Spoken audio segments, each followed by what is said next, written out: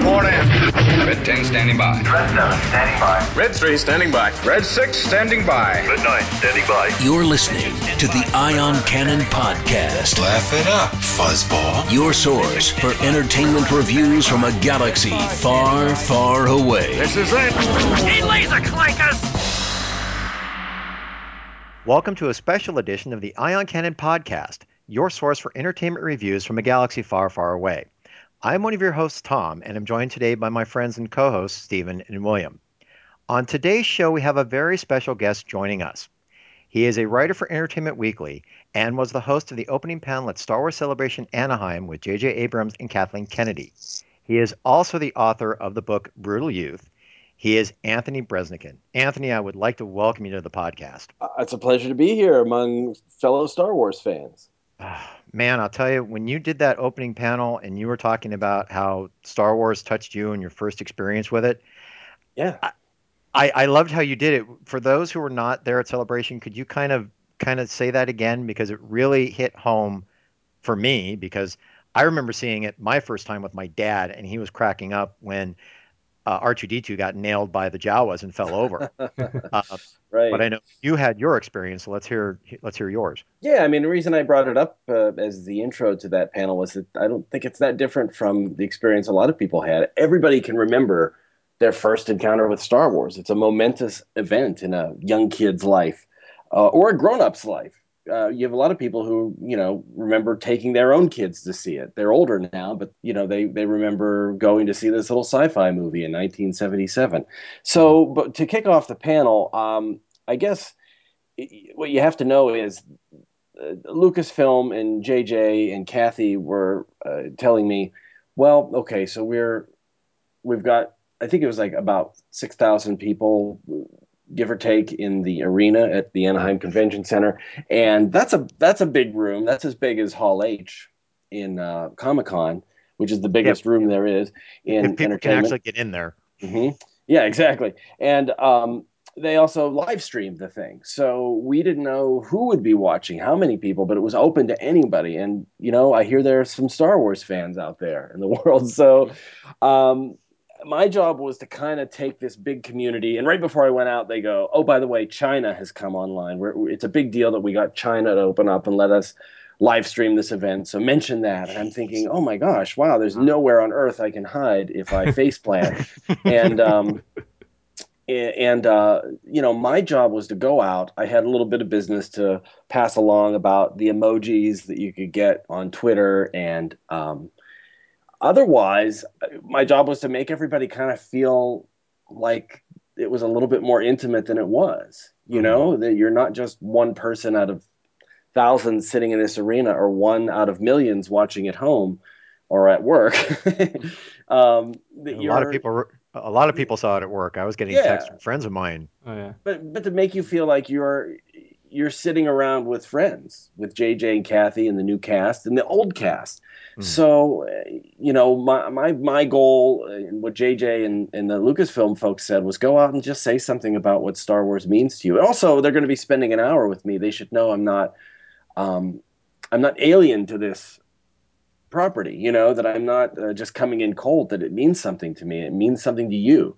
So what the story I told was, I came out, I did my little thing with the emojis. You got to do, if you want to tweet C-3PO. And then I realized everybody's laughing because they misspelled C-3PO on this big screen behind me. Like, that was news to me. I had no idea until later.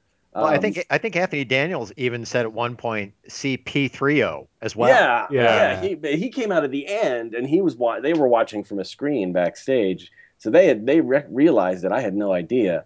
And when he said that, when he was like, your faithful servant CP3O, I was like, is he having a stroke or something? Like, what? How could you? That doesn't exactly roll off the tongue, and you've played this character for 40 years. But what I said was, I came out and said, how many people remember their first time? And everybody applauds. And first time seeing Star Wars, that is. And I said, what I remember about it was being 4 years old and racing to the movie theater to see my first film.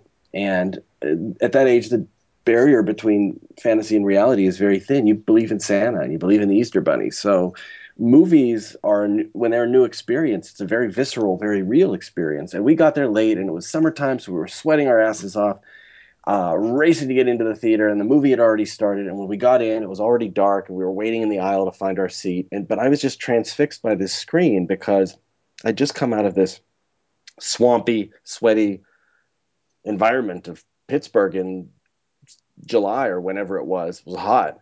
And suddenly I'm in the air-conditioned movie theater, but I just feel this cold air coming down, and there on the screen is this snowy landscape and these imperial walkers in the distance thundering forward. And to me, that wasn't a movie because I didn't know what a movie was.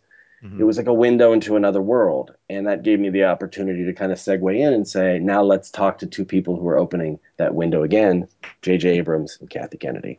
And what I hoped people felt was not my experience, but their own, remembering when they first saw these films and why they mean more than movies. You know, there are a lot of really popular films out there, but people don't take vacations and go to their conventions to celebrate them. And they definitely don't endure for 40 years the way Star Wars has. So it's a unique story, and there's nothing else like it. And I think it means something to people beyond what your average film means, for sure. Right. William, want to take the next question? Because I know that you put one on here that yeah, sure. I was curious. What did you think when you got the call to host this panel in front of, as you said, a live audience of 6,000 people and live streamed around the world? Just fantastic. First time I've ever done that at a celebration. What did you think, and how did that kind of come about? It came about the day after the Oscars, so it's Monday afternoon, and I was I covered the Oscars for Entertainment Weekly, and so I was pretty beat. It was the kind of the tail end of a long run there, and I was writing my Oscar feature for the magazine, which closes on Monday evening. So I was writing up sort of this feature about being behind the scenes and backstage at the Oscars, and the fire alarm went off in our building, and the power was cut. So there was no internet connection. There's no way of getting my story to the people in New York who needed to edit it. So I had to leave, and I didn't have time to drive home because I live way outside of where our offices are.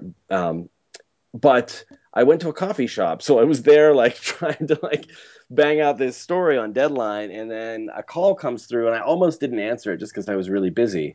And but it was Disney, and it was a publicist there named Brian Stankovich, who she handles just the coolest movies of all time, all the Marvel movies, Star Wars. So when she calls, it's usually something interesting. So I answered, and she said, "Hey, what are you doing on, I guess it's April 16th? We're having this Star Wars celebration panel, and would like to know if you'd like to moderate it." And I felt a mix of extreme happiness and extreme panic, because as much as I'd love to do it and do it well, the prospect of blowing it really scared me, because like I said, there's nowhere to hide. It's not like you can say, well, maybe nobody saw that, And we've all seen these panels that go badly, where the person interviewing the people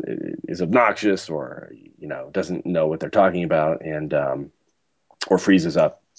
And I didn't want to say no because I was afraid, but I was definitely afraid.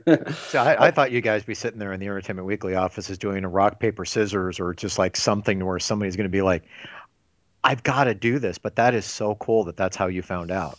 Yeah, no, it was, and it came about because JJ and Kathy. Well, I'm actually fairly new to JJ. I haven't known him for a long time, just on this movie.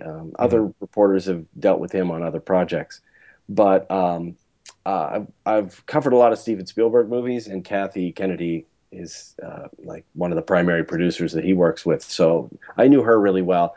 And back in November, I wrote a piece about Star Wars and the new trailer, which came out right around the time, well, exactly at the time my grandmother passed away. The trailer dropped 10 a.m. on Friday after Thanksgiving when her funeral was, and leaving the funeral this after this sort of brutally emotional week, going back to my hometown, Pittsburgh, seeing my family, which some of them I don't get along so well with. It was a pretty draining experience. And here, what I should have been doing was covering Star Wars, covering the trailer. That's my beat at the magazine. So it was kind of like prepping for this for months, and then the trailer finally comes out. It's this big moment, really more than a trailer drop, like a big pop culture moment. If you think about all the Right. all the imitations and the way people dissected that trailer and what it meant, what it just means for the continuation of this story, is a big deal. And it wasn't until I was actually leaving the church basement dinner wake, whatever you want to call it, after her funeral, that I was driving back to the airport to fly back to LA. My brother Greg, he was driving back to Virginia, and we kind of just had this moment where we stopped in this church parking lot, which kind of overlooks our whole town. It's up on a hillside, so you can see the sort of snow-swept landscape below, all the little houses and churches and the bridge in the distance. And I just said to him, "Do you think we'll ever be back here again? We grew up here, but we live other places, and Grandma was sort of our last connection here. Do you think we'll be back?" And he said, "No, I don't. Not together. Probably not."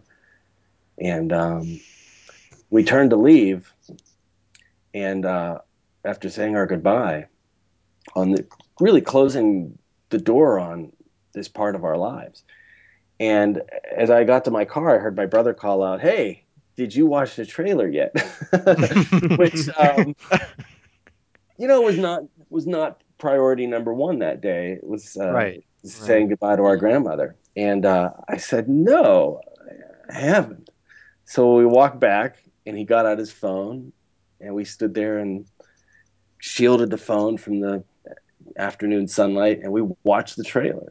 And tell you what, after all that we'd been through the previous week, that trailer felt mighty good. Just to the fact that it was cool, the fact that it came at a time when we could just both use an escape, that was nice. But also, it made me realize that was my last little run as a kid with my brother. That was our last. We got what we got for whatever it was, 88 seconds.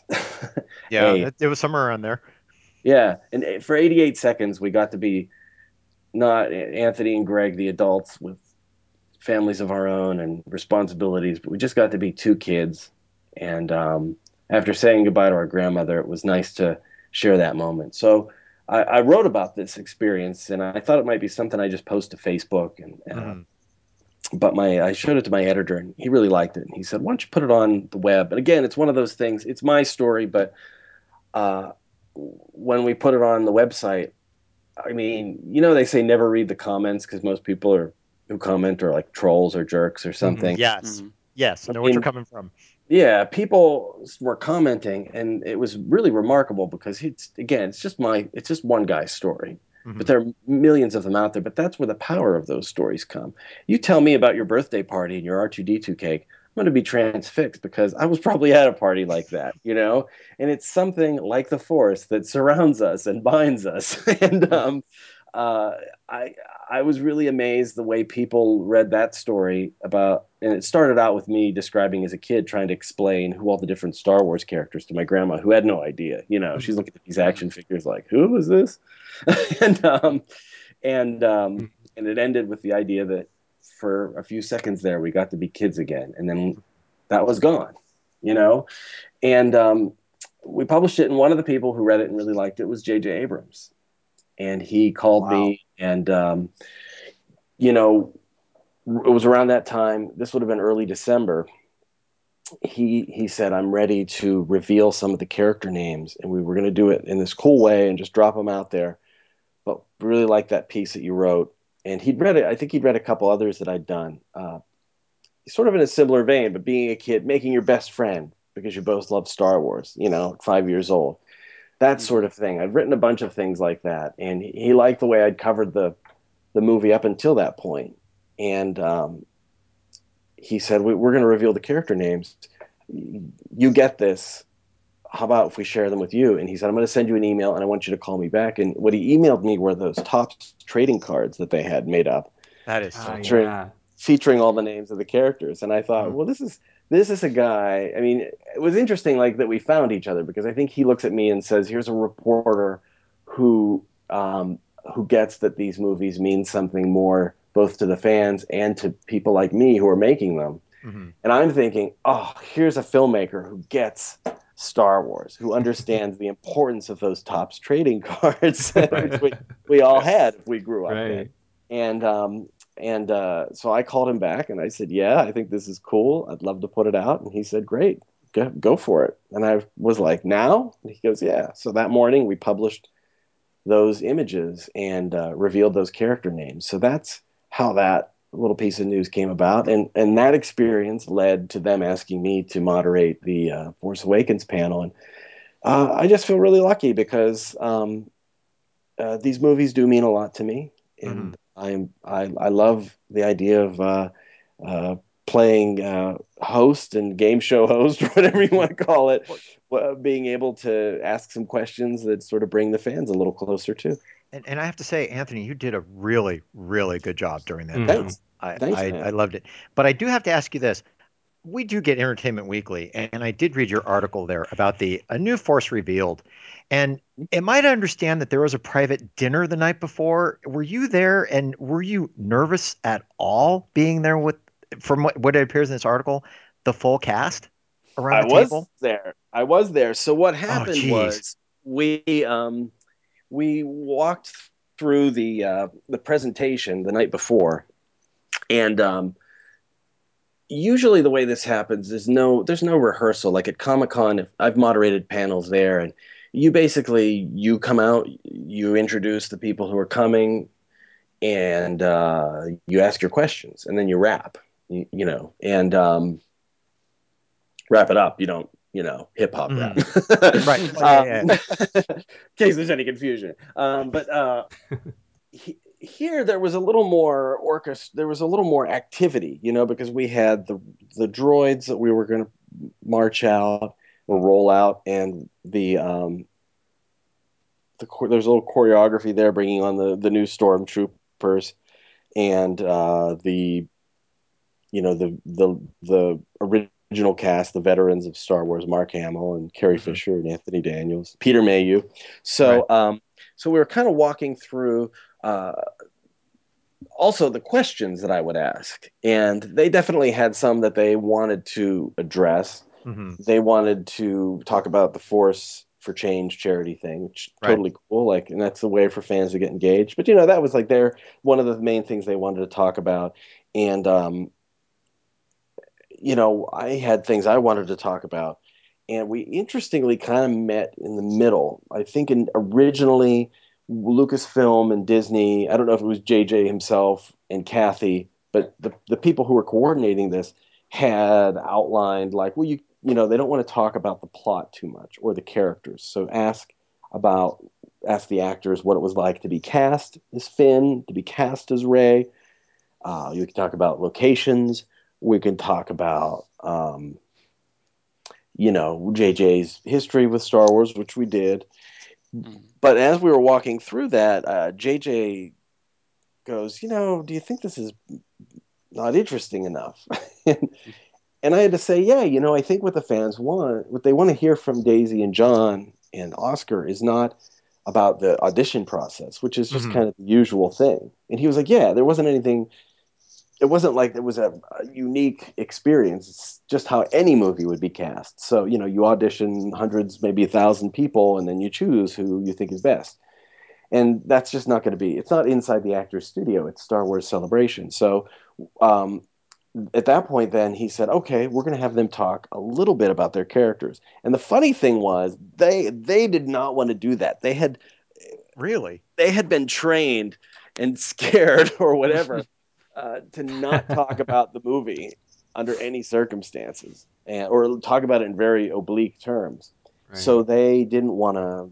They were really hesitant talk about that. And when they did, they kind of looked at JJ like he was gonna wolf out on them or something. And he was like, I They did did notice that a few that kind of times. look on stage as well. yeah, they weren't supposed to. They were supposed to, get over that because then we sat around a table and this is before the dinner, but we just sat around the table and I said, okay, well, we can't talk about the plot of the movie yet. And the reason they're holding back on that is not to be, hard to get, but because there is 7 months to go before the movie comes out. And if people start to feel like they have heard too much, Right. you almost feel like Mhm. you've seen the movie, or didn't that already come out? I mean, in a Right. way, I feel like that happens with Avengers: Age of Ultron. Like that movie hasn't come out yet, but I kind of feel like we've heard so much about it at this point that it almost has, and Right. you don't want fatigue to set in.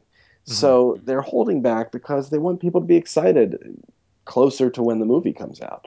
And I understand that, but we got a couple of things I mentioned was that people are genuinely confused about whether John Boyega plays a stormtrooper or whether he plays somebody who's in disguise as a stormtrooper. So JJ agreed, John, you can say I'm a stormtrooper, and he kind of played around with it. And like, if you're watching the live stream, he kind of nods. It's a little bit hard to pick up on. Like he nods like he's afraid, and JJ Oh yeah, I saw that.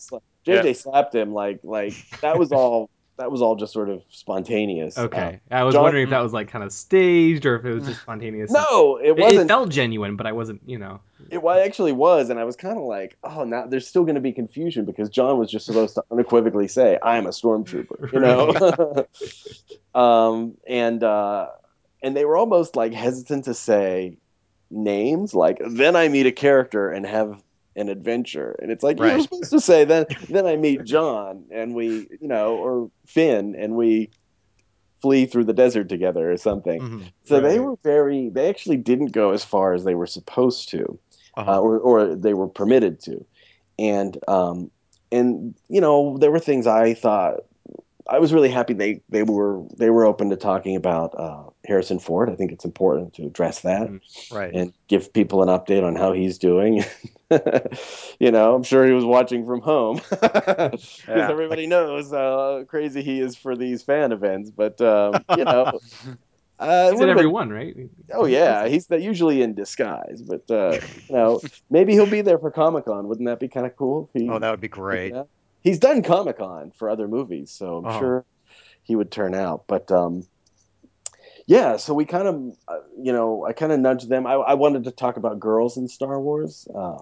I like how you did that. I really appreciated that, and I love how you used your daughter. That was great. Well, yeah, that's a real thing with her. It was tough to get her interested in Star Wars originally because she didn't have a connection to it, just didn't feel it. But she really liked Princess Leia, and so that character means a lot to girls and women who grow up and still love Star Wars. There's the whole lead. I don't know if you guys are familiar with the Legion of Leia. It's this group that was founded by Jenna Bush.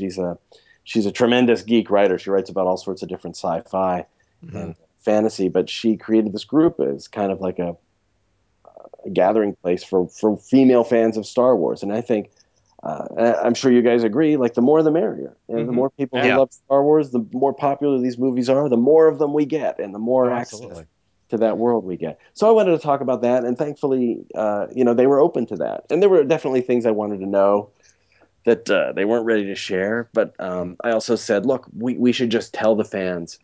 I'm going to bring up, like, we don't have Adam Driver here. We don't have Gwendolyn Christie. It's not that we're forgetting to talk about them. And I think I can't remember whether Kathy said this from the stage or if it was just in our preparations for this, but she goes, we've got months to go and other places that will appear, and then we'll talk about those characters. But for now, they just wanted to introduce the leads. And that was another thing. I said, okay, so these are the leads of the movie. Let's say that, because I don't know that was clear beforehand either. So anyway, this is all preamble. You asked about the dinner. And yeah, well, actually, you know what? That's great. But great. Anthony, my God, it's just you've got me transfixed by how you're telling the story. It's just great. But yes, about this dinner. Well, The only disappointing thing was that R2D2 and BB-8 weren't there. Those Well, were cool. I think they saved them for the right moment, and we'll get to that part later. Well, anyway, the dinner, they were kind enough to just say, we're having a dinner. Thanks for staying until 8 o'clock at night to walk through this with us. Would you like to come? And I was like, oh, nah, pass. No, like, Oh, yeah. No, of course not. Doesn't sound that interesting. Jeez, haven't I spent enough time with you guys? No, I was like, wait, you want me to go? Yeah, sure. Thanks for letting me come hang out. And it was an off the record thing. Mm-hmm. So there's a lot that happened there that Sure, you can't. that I can't talk about, but That's fine.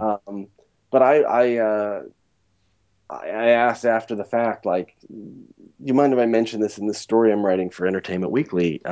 Just a couple of little details, and they were like, yeah, that's because I told them what I wanted to talk about. They said that was cool. But essentially what happened was there's this big table, there's a room, or a place called the Napa Rose, I think. Napa Rose. Yep. At the Grand Californian Hotel. They had a private room in the back, and doors open to a little garden patio. And I describe it in the Entertainment Weekly story as being like the Star Wars Last Supper, because you've got Kathy and JJ sitting at the center of the table with Alan Horn, who's the head of Disney Studios, and John Boyega, Mark Hamill, Brian Burke, the producer of the movie, and Oscar Isaac are sitting with Anthony Daniels at one end of the table, and at the other end it's Daisy Ridley and Carrie Fisher and her dog sitting in a little chair. Yeah, I read that, and I was like, okay, the dog at the table too, huh? Gary, the French bulldog, was having some sushi, and Peter Mayhew and his assistant were there, and I was sitting between Peter and Oscar Isaac, across from JJ and Kathy, and it was just a lot of fun. Everybody was in good spirits. None of them had seen the trailer. Oh, really? Oh, that's yeah. And what they did was they passed JJ's laptop from person to person with a set of earphones, the big cans, the big like the Princess Leia style, Yeah. earmuffs, and they passed the laptop from person to person, and it was interesting because they started down with Carrie, and everybody at the table would watch the person watching the trailer, to see their reaction. And Kathy and JJ had seen it. And at that point, I was told only about 5 to 6 people had seen the trailer. Wow. And, so there was like JJ, obviously, Kathy, and the people editing it. But outside of that circle, I think only maybe 5 people at Walt Disney Studios had seen it, and so they were passing it around. And to me, it was like watching a bong being passed, because you kind of plug in and just like take a hit off of this, and then everybody watches and waits for their turn, and really it was interesting to see their faces as it happened, and then the laptop comes to me after Peter Mayhew watches it. And I'm the outsider, right? So I said, "Is it okay to watch?" And they said, "Yeah, of course. Like, don't live tweet it or something, but yeah." So I put on the earphones and I'm watching, and I have to say, like, I'm watching the little speeder go across the desert, and then I'm thinking, "Oh, cool! There's a crashed X-wing. Right on." And then really my breath was taken away, as everyone's was the next day, when you realize the mountains that are emerging in the background are not mountains, but that is a crashed Star Destroyer. Amazing shot. And then, what's funny is it plays, a lot happens. Like, then it cuts really quickly, and you're seeing a lot, but it's your mind is kind of already blown after that very cool opening shot. So you see that, and then he hits you with Darth Vader's scorched mask. And at that point, you're kind of like, if you're a big Star Wars fan, all of your synapses are firing. And I'm like, wait a minute, what am I seeing here? Like, okay, there's the hand reaching out and touching R2. There's Luke Skywalker's voice from Return of the Jedi. And what I heard Mark say was he actually re-recorded that dialogue. Yeah. Yeah, it sounded like it was layered. Sorry, go ahead. It's layered. You hear young Luke Skywalker now. 30 some years have gone by, so his voice is different. He re-recorded all the dialogue, and if you listen really closely, you can hear the echo of older Mark Hamill saying the same words. So you get this sort of reverb through the decades. And then of course Han Solo comes on with Chewie and says we're home, and man, you just know how that's going to be. Okay, and I'll tell you honestly, I was ready to cry. It was one of those emotional moments. I will say, I'm in the old fart of the group. I was ready to cry when he says we're home. I'm really looking forward to this movie. So anyway, I'm sorry, I didn't mean to interrupt. So then, about near the end of people seeing this trailer at the table, I mean, just everybody was excited. Each person who saw it was suddenly on cloud nine. And as they got near the end, all of a sudden, that's when all the fireworks started to go off over Disneyland outside. Oh, wow. And I just have to think that was a really cool thing to witness, was all of these actors who now are from two generations of Star Wars getting together, breaking bread, telling stories, joking around about life on set, tormenting each other. Like it was a family gathering. What I felt like was if you ever dated somebody and you're like the boyfriend who shows up at like a family dinner. Yep. Like that's how I felt. Like I was welcomed, I was a part of it, but I was an outsider, but still I could see the love, I could see some of the animosity, you know what I mean? You could sense some of the teasing and but teasing that you couldn't do if you didn't have a real affection for each other. Right. And it was just really wonderful to see, I think, and I could tell that this movie comes from a special place for everybody involved. Wow, and it must have been so much fun to watch everyone's expressions too as they were seeing it for the first time. It's like, all of those reaction videos become so popular, and it's like you can see those on the faces of the people who are in the film. It must have been exactly. One of the more interesting things that I learned, and I think I can share this because it's not spoiling anything.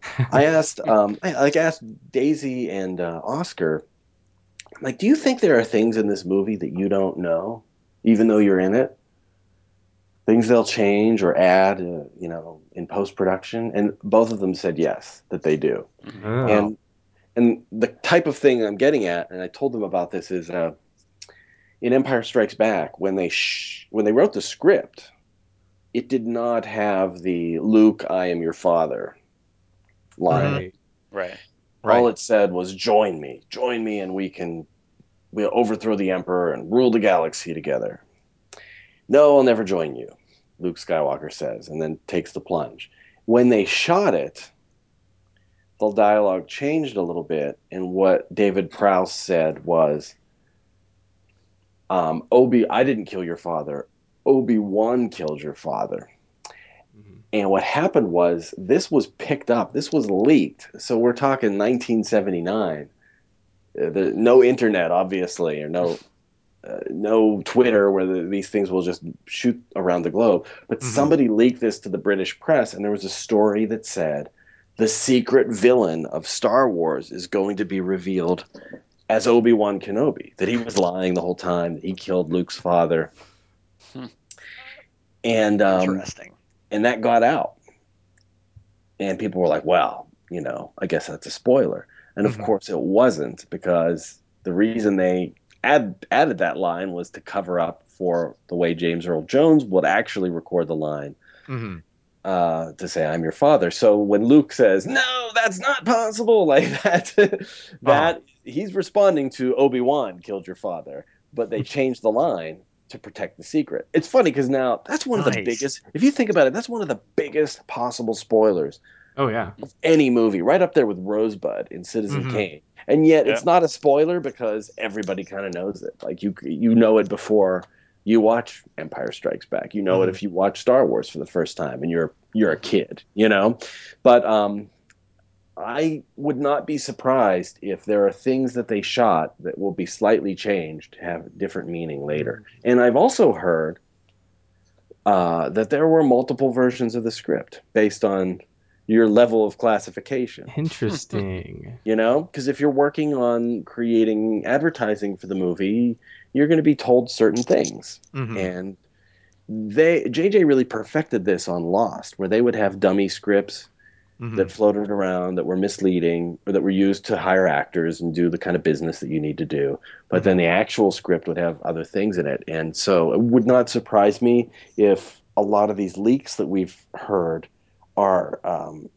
leaking sort of bad information. Now, none of this is going to get you in trouble, right? I just, No, because I don't know anything. Right. okay, no, I mean, I just, I don't know. It's anyway. Yeah. I'm No, just fascinated, fascinating. Anthony. I need I to am say, fascinated by this whole thing. what I I really need to am. say is, like, I have not read any of those scripts, but I have heard that there are multiple levels, that there have been different scripts. Now, does that mean they're using the Michael Arndt script, which was discarded and rewritten? You know, Right.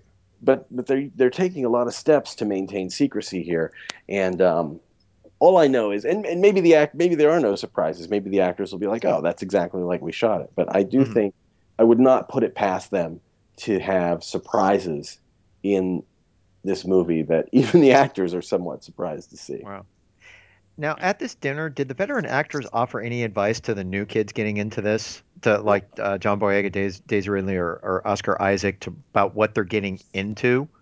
No, I think here's the thing: is that at this point they've already shot a movie together. They all know each other. All any kind of advice giving was given long ago.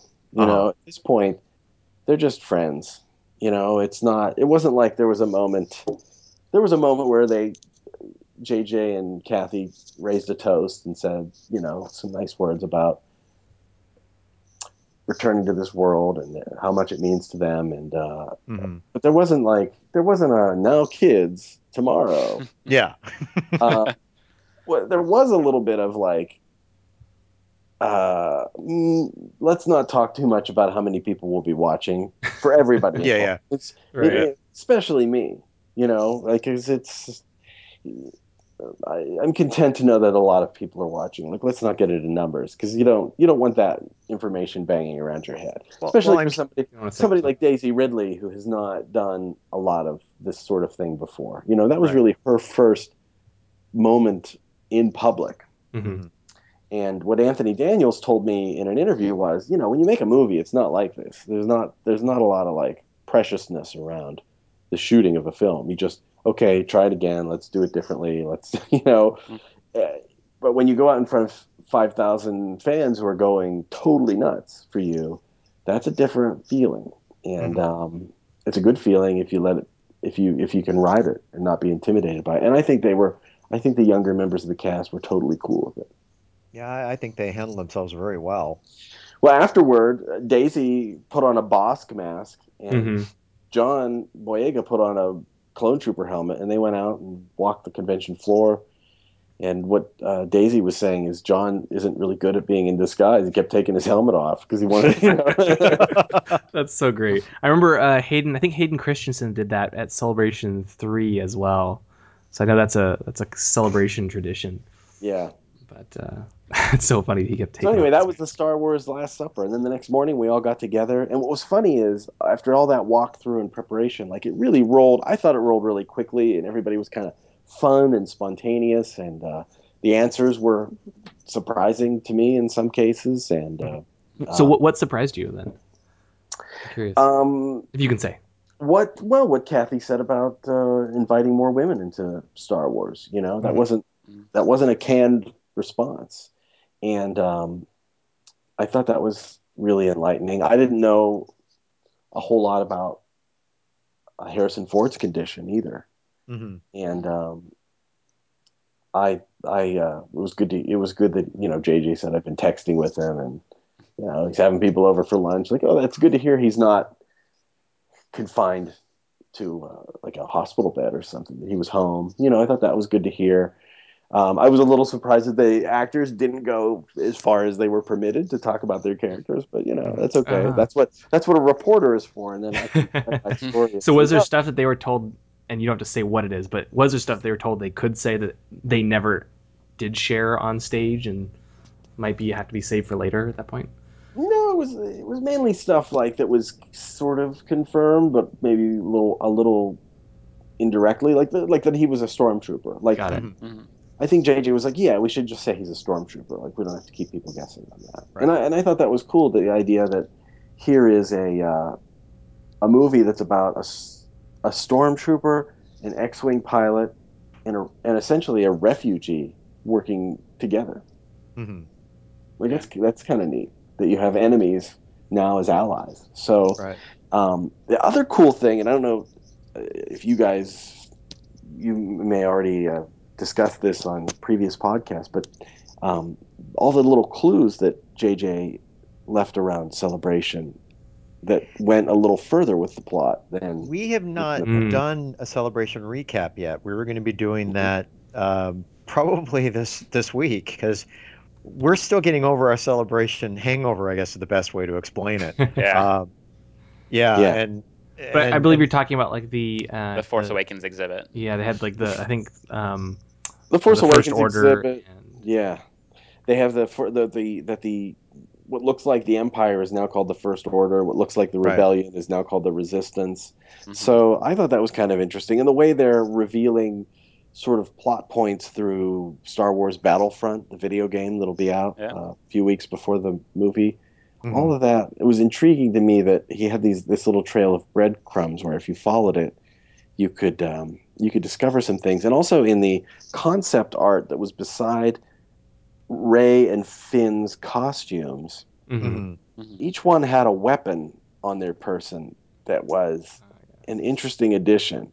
And I think a lot of people missed that. The fact that Finn was holding Anakin and Luke Skywalker's lost lightsaber. He had it attached to his jacket. And that Rey was holding Han Solo's blaster. Oh, So, that one I missed. Oh, yeah. We did need to be catch more. though. No, go ahead. Oh, sorry. Continue. No, go ahead. Yeah, Go ahead, Steven, you did notice something on Ray though. Yeah, so it's just like the little pieces going through the exhibit. You know, when the first time we walked, I was like, oh, that's it's really cool to see all the costumes and the models, and that's kind of cool. I was kind of hoping for more. And then as I'm sitting there staring at Ray's staff, I'm like, oh, that staff looks really familiar. That looks kind of like a Maul's lightsaber on the end. Maybe it's reusing props. Maybe it's just an homage or like. But those little pieces, like you said, the Battlefront teaser, the exhibit all throughout the show is really interesting. When Battlefront will reveal what happens at the Battle of Jakku. Oh, that's so exciting. And it got me thinking, and I did this post for Entertainment Weekly, kind of taking all of those clues and trying to figure out what they mean, why the rebellion would be called the Resistance, why the Empire would be the First Order. And if you think about it, maybe the Battle of Jakku was lost. So the rebels destroyed the second Death Star, they killed Darth Vader, they killed the Emperor, but there's a whole army out there that's still marching, and they're trying to mop that up in the galaxy.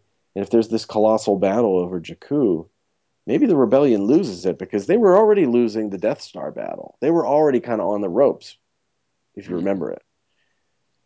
They did not have a ton of extra forces to lose. So what if we all assume, okay, the Empire falls, peace in the galaxy, right? Mm-hmm. What if the rebels lost? What if all of those people in scruffy wraps that we see in the photos of Jakku are kind of refugees left over? They look like they're being kept in camps. Yeah. And what if Han Solo is hiding out on Jakku and Rey is his daughter? That's a really interesting theory. Wow. Huh. Yeah. Because if he was a general, he would have been fighting in this battle. Maybe he ended up getting stuck there. And it only takes place a few weeks after Return of the Jedi, so Jakku, the Battle of Jakku does. The movie takes place. The movie is 30, 40 years. Decades later. So, very easily things could be worse off than we ever thought.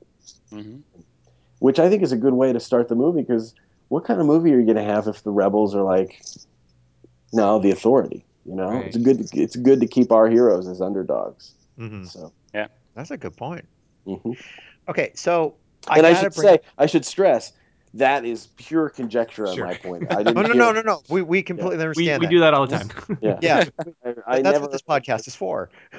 But I heard a little bit of extra stuff, but nothing that was that deep about. no, that's okay. Mhm.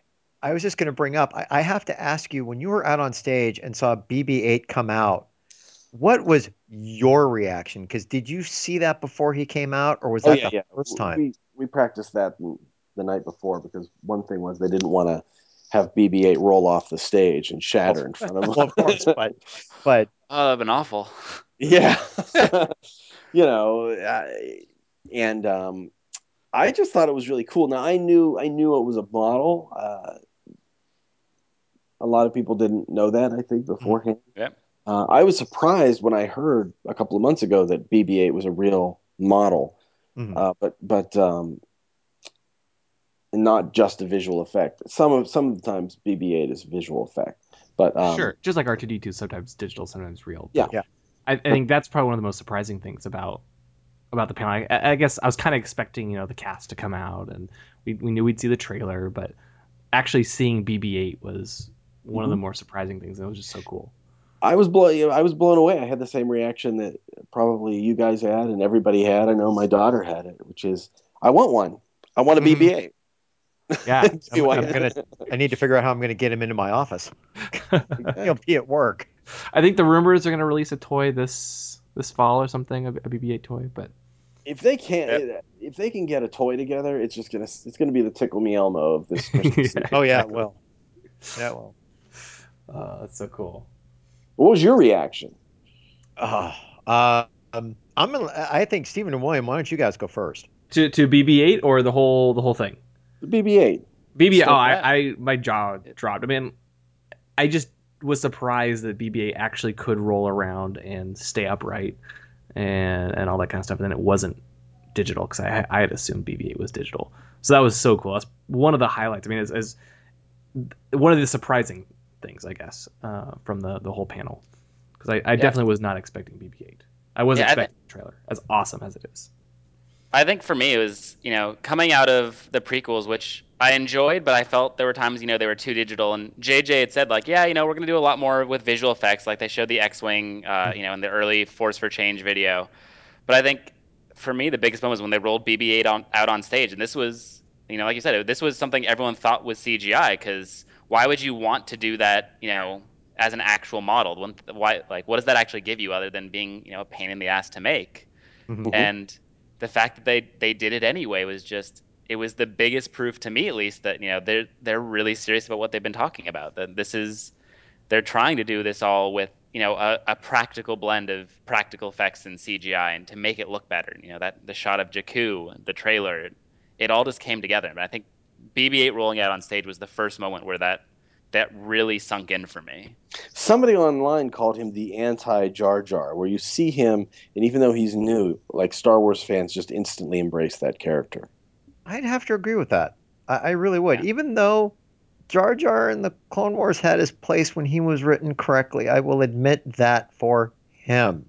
Except like I will always say, the one episode with the bad voice actor. But Hey, I still like Jar Jar. I like Jar Jar too. But like I said, I've always said when he's written well. But when it comes to this one, I was amazed when he came out, because I was trying to figure out how did they do that to keep the dome on top. And then to see him and R2 kind of size up each other, that I thought was pretty funny. Mm-hmm. I thought what would have been funnier is if Chopper showed up, what Chopper would have done with BB-8. Well, you may just get Chopper in Rogue One. They made it pretty clear that there could be crossover there. Oh yeah, I would be never okay with thought of it that. that way. I'd be okay with that too. Wow. So Anthony, I'm kind of curious. Like, you were talking at the very beginning. As a kid walking into a theater and seeing Star Wars, like, what does it feel like to walk to be that same person and then walk out on stage having had dinner with not only the old guard, so to speak, but the new guard, to have seen BB-8 and R2, to interview, the new director, Kathleen Kennedy, JJ, how do you reconcile, like, the kid inside of you that was there when it all started, and the reporter for EW, that you have to be mostly professional. You can't sit there and kind of cry like a girl when Han and Chewie show up. And What is it like? I'll tell you what. I don't know. It's I don't know if I cry like a girl, but because I saw a lot of guys crying there. That's very, very true. Okay, I had a tear. I will admit that. I think really what I have to do in that situation is the fan in me, the kid in me, has to sit in the back seat, and I try to just be a professional, and not geek out. I enjoy myself out there doing essentially the job I do usually in private, which is just ask some questions and try to find some interesting topics to explore, and that happened on stage instead of in a trailer or in an office or at a restaurant. Um, what I always tell people whenever I bring a guest to like a movie event or something where they're going to meet a celebrity is, don't freak out. Just be yourself, and don't ask for photos. Don't ask for autographs. Just have a conversation, and when it's done, they will feel better about it, and you will feel better about it. You may wish, like, oh, I wish I had a memento or a picture, but what you have is a memory, and that is a lot better than a picture, and a hell of a lot better than an autograph. You have an experience, and if you go up and you ask for a picture or a photo, you might get it, but that's all you're going to get. Then they're going to say, okay, well, thanks for being a fan. Yeah. And if you gush, there's no real way to respond to gushing except thank you, and then thank you again, and then thank you over and over and over and over again. That gets pretty old. So, when I was rehearsing with them, I'm trying to be a reporter, and I'm trying to get them to tell me some stuff and go a little further maybe than they were willing to at first. And I'm trying to respect their boundaries as well. And at dinner, I'm just trying to be a human being, just like they are, and laugh and drink and eat and tell stories and listen to stories. And then on stage, it's again, I'm there to do a job, and that job is for all of the people who are watching. Try not to be obnoxious. Try not to be super geeky. Like, you don't want to be Chris Farley, the Chris Farley show. Like, remember that time and you directed Star Wars? Like, yeah, that was awesome. Like, have things to ask, right? And try to be like a good host. The job is to be like an MC, to be a host, and it's really like hosting a party. If you throw a party at your house and you invite a bunch of people over, you introduce them to each other and try to get conversation started. And so that was kind of the way I saw it. Was I was in a privileged position as somebody who really loves and respects Star Wars to bring it to a whole world full of people who feel the same. And I hope I did it in a way that they liked. We can't please everybody, as JJ and I discussed. I kind of altered the question that came. We had fan questions that were submitted. I kind of altered one. One was like, how can you assure us that this movie is going to be to our liking? And I think I changed it to something like, JJ, how can you assure all the fans that every single last one of them will be satisfied by this movie? Because it's somebody's going to be unhappy no matter what happens. But I tried to make it an intimate experience. I tried to conjure the good feelings and memories that everybody has, and then give them something new, get them to talk a little bit about the movie in a way that no one has heard yet. And then stand back and get out of the way when the cool robots come out or when the stormtroopers come out, and try to, if there's awkwardness, to smooth it over. And the only moment of awkwardness, there were two. I was trying to get the builders for the R2-D2 off stage and say goodbye to them. I saw that. In fact, it showed a little bit more prominent when I saw the stream later. Yeah. Well, because they didn't build BB-8. That was a different team. That was the Creature Shop. Scanlon and his team in London who built BB-8. Mm-hmm. So to get away from any confusion, those fellows were supposed to go, and then as they left and R2 was heading out, I was supposed to say, let's talk about BB-8, and then BB-8 was going to come out and circle R2 and have a kind of moment there. Mm-hmm. But then I think it was partly my mistake. Like I made it seem like R2 was leaving, and they were like, "Well, no, we need BB-8." I'm like, "Okay." Hopefully that didn't derail things too much, but like we very quickly recovered from that. But then when everybody was taking pictures at the end, it got really quiet in that auditorium, and that was weird, you know. And I realized, we have this silence because the music was very low, and there's just like this weird hush. There's quiet because everybody's got their cameras out. You know, I think everybody was just stunned. Yeah, and I would say it didn't feel awkward in the audience at least. No. I barely even noticed the lack, the quiet music. Yeah, very quiet. Because we were just all so excited about BB-8 and R2D2 and everything that, I didn't even notice that. I did briefly notice, like, I think someone whispered in your ear real quick or something, but you rolled with it really smoothly and it just went right on. With the robots thing? Just briefly, yeah. Yeah, no, I mean, it was like, the only awkwardness was those guys said goodbye twice. So, it was just sort of like, all right, thanks guys. Like, yeah. But that's a live presentation, Yeah. Right. But they seemed to be happy. Everybody was excited. And then it was cool to stand backstage with Kathy and JJ and watch the trailer and watch it at like an extreme angle. Like they're basically watching this trailer they've worked on a giant screen in sort of sliver form, looking up at it, and everybody out essentially listening for the reaction that everybody had. And it was kind of cool just to watch them watch it while you guys and everybody else watch that trailer for the first time. And I want to thank you for saying play it again. Yeah. I appreciate that. Tom actually said play it again, and I think a second or two later, you did that as well.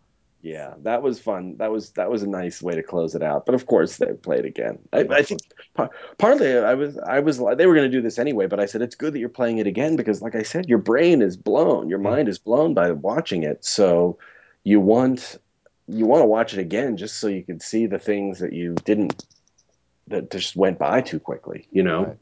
Well, I know that, like, at least for myself, I did not realize either first that Han said Chewie's name or that Chewie roared after his line until almost the next day. Because every time, the moment they even showed up on screen, people were screaming. Yes. And it was like, it wasn't until I was sitting in the hotel room the next morning doing my morning ritual now of watching the trailer that I actually realized, like, oh, like there was actually more dialogue there. I couldn't hear it before. Mm-hmm. Yeah, there's a lot in there, a lot to see, and I'm kind of curious what they'll do next. I don't think they'll have another trailer for quite a while, but who knows? Maybe we'll get. I'm sure they're going to be at D23 and they'll be at Comic-Con. Kind of have to be. Yeah. Maybe we'll get a clip. Maybe we'll get something. Who knows? So I got to ask you, we're gonna wrap it up here, but a really quick question: would you do this again? Would you host the panel like that again? Yes, I would. I would. Would you guys want me to? Oh heck yeah, definitely. Like I said, like you were saying, I thought you did a great job striking a balance between being like a genuine fan and also trying to, as you say, kind of MC the whole thing and introduce everybody and keeping things running. And you weren't one of those annoying people who sometimes get up there and you're like, oh, just be quiet and let the people we want to hear talk. It wasn't anything like that at all. So I thought you did a fantastic job there. Yeah, well, thanks, guys. You try to have a conversation, but I have seen other people do it, and it sort of becomes a stand-up comedy show. And that's not what you want. Sometimes that's funny, but it's not.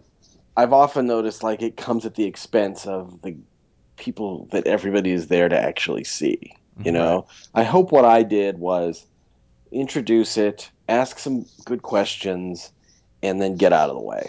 Right. And I think you did exactly that. Yeah. Because they're not there to see you.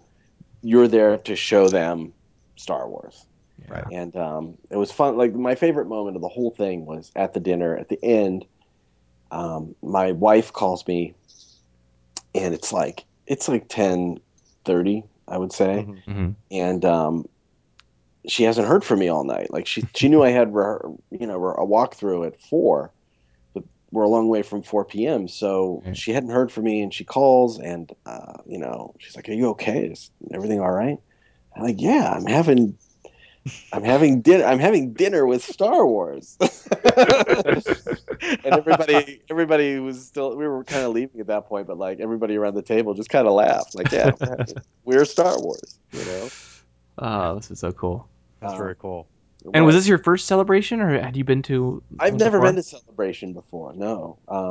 Because they don't have it every year. Yeah. And when they have it, it's usually in some far off place. The last one was Essen, Germany, 2 years ago. Yeah. And Yeah. I'll tell you, there hasn't been a lot of reason for somebody like me to go to. So as fun as it is, Mhm. there haven't been new movies for 10 years. So I think Celebration is going to continue to amp up and grow and become bigger Mhm. and more Yeah. common. Because even the night before, I was trying to figure out. We were on the stage, and I wasn't at like my laptop or anything. I was like, how many celebrations have there been? And it was a tricky question because there hasn't been one every year. Like we knew, Right. Kathy knew it started in '99, but she was like, it's not even every other year. Sometimes there are big It's almost gaps. like 2.5. Yeah, every 2 to 3 years, except for the ones in Europe or Japan. Some Yeah. are in the middle Yeah. ones. I think it's been So what 10 or 11 or something like that.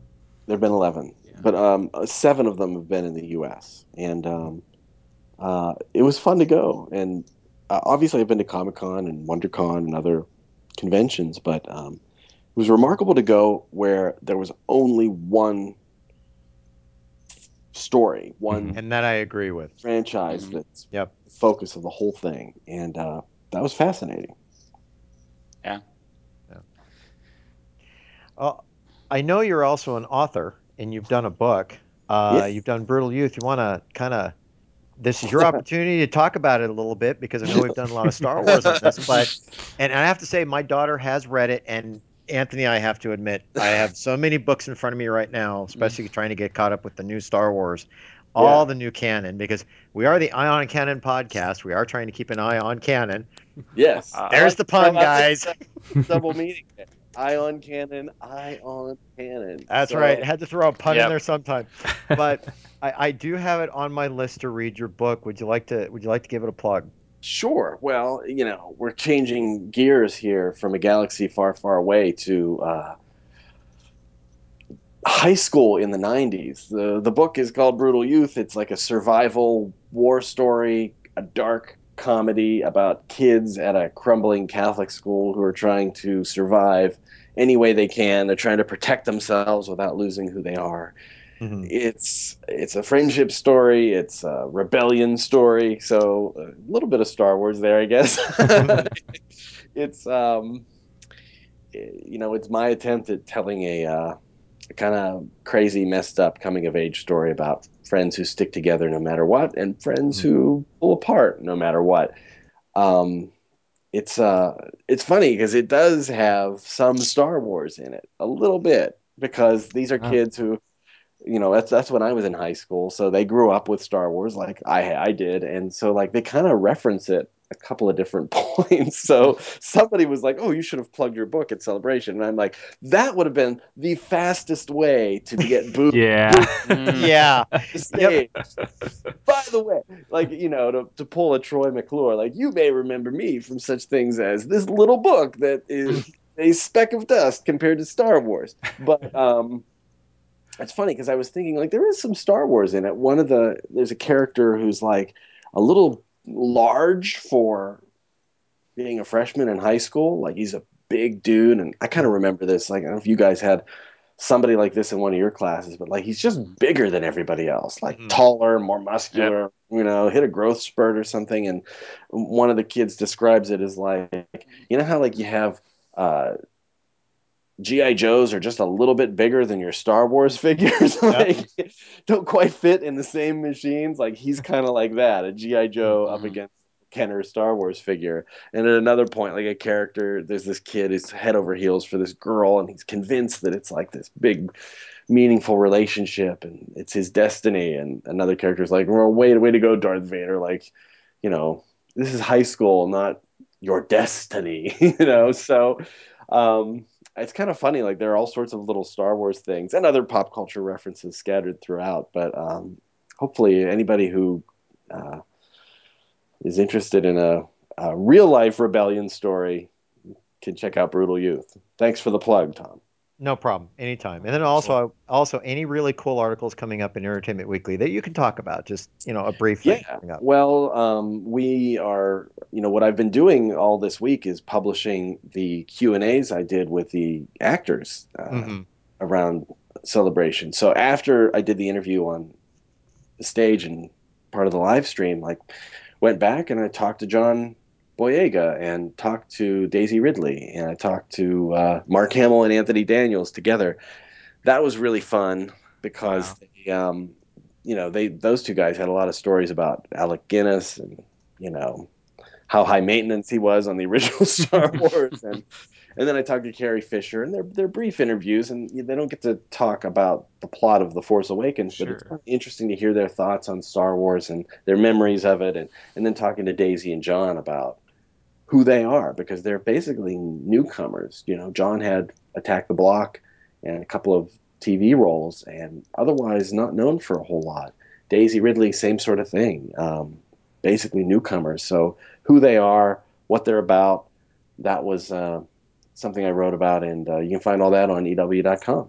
Yeah, and I really enjoyed I just read the John Boyega interview just earlier this afternoon. I thought it was really, really cool. So it's tough when I talk about them because you have Daisy Ridley and John Boyega, and then you have John Ridley, who's the screenwriter of 12 Years a Slave and is doing like a Marvel. I keep wanting to say John Ridley, like mashing two of them together.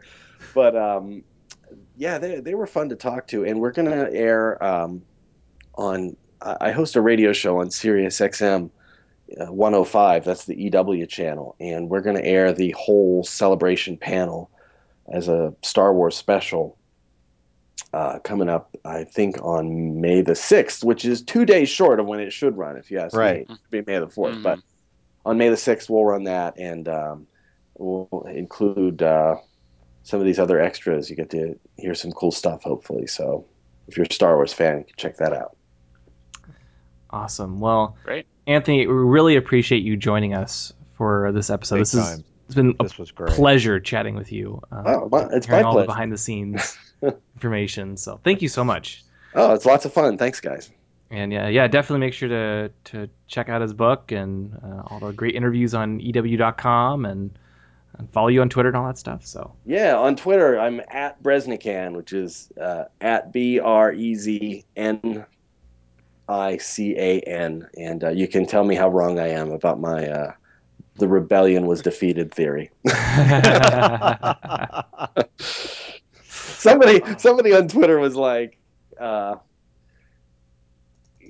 were they complaining about? Like some theory I was putting forward, like, it was like, well, what makes you? Because I was like, I wonder what Han is looking at when he says we're home. Is he looking at just the Falcon, or is he looking at somebody who's in that room? Because they're looking into that room where the chessboard is. You know, it's like I was like, maybe they're leaving the Falcon because that's an interior room. Maybe they're walking out and they've landed somewhere. And somebody was like, oh man, they're just saying it to the Falcon that they, they're glad to see it again. And I'm like, well, what makes you think they would ever part with it? Right. So it's funny how like there are these holes in what we know, and we all try to fill it with kind of what we hope or what we want, and eventually we're just going to get the story.